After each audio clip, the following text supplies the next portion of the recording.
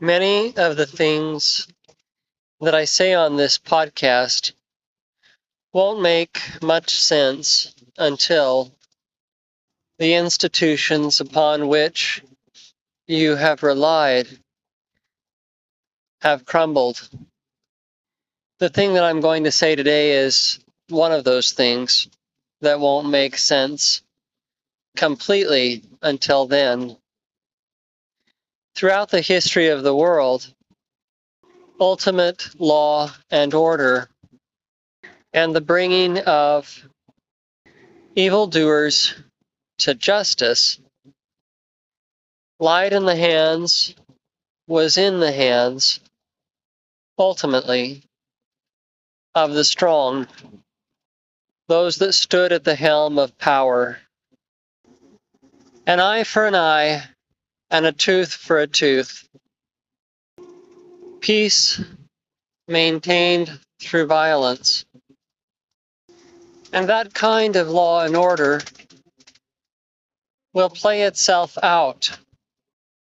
It will have its full day and its chance to show what it can do to the end. I don't know how long it will last.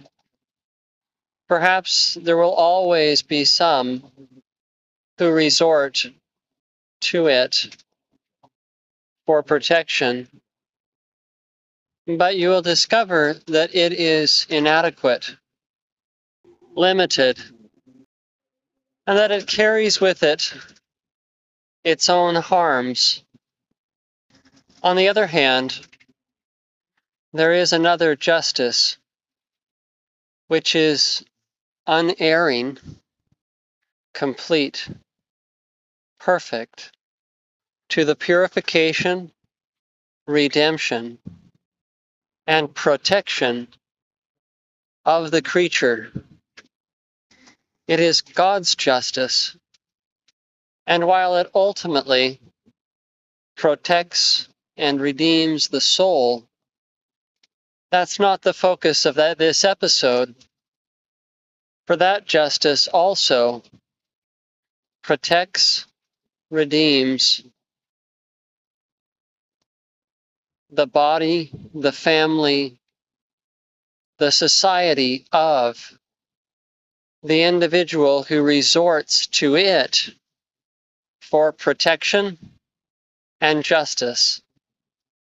A prerequisite to resorting to this justice is the holding of one's life, or rather the setting of one's life, in the hands of God, in the hands of the transcendent.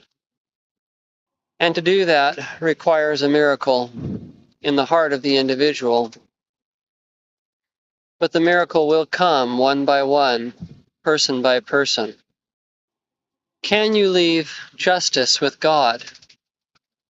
Can you bear to see the tyrant destroy, the liar betray, and take every injustice as if it were the price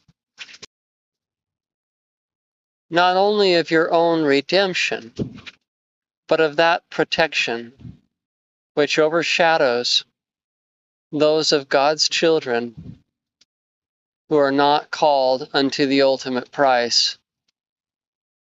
If so, if you put your full trust in the unseen hand, then you will witness divine deliverance. You will be protected, overshadowed, until you have completed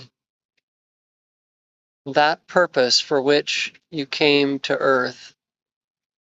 And those who witness such trust in the unseen will themselves be touched. And in this way,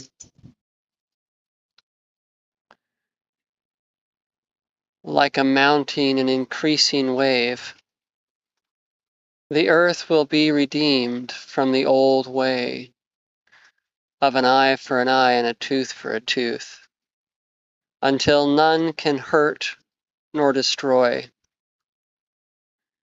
In all his holy mountain, the holy place that resides within the heart, and that makes a nation of the disparate factions of outcasts the world over.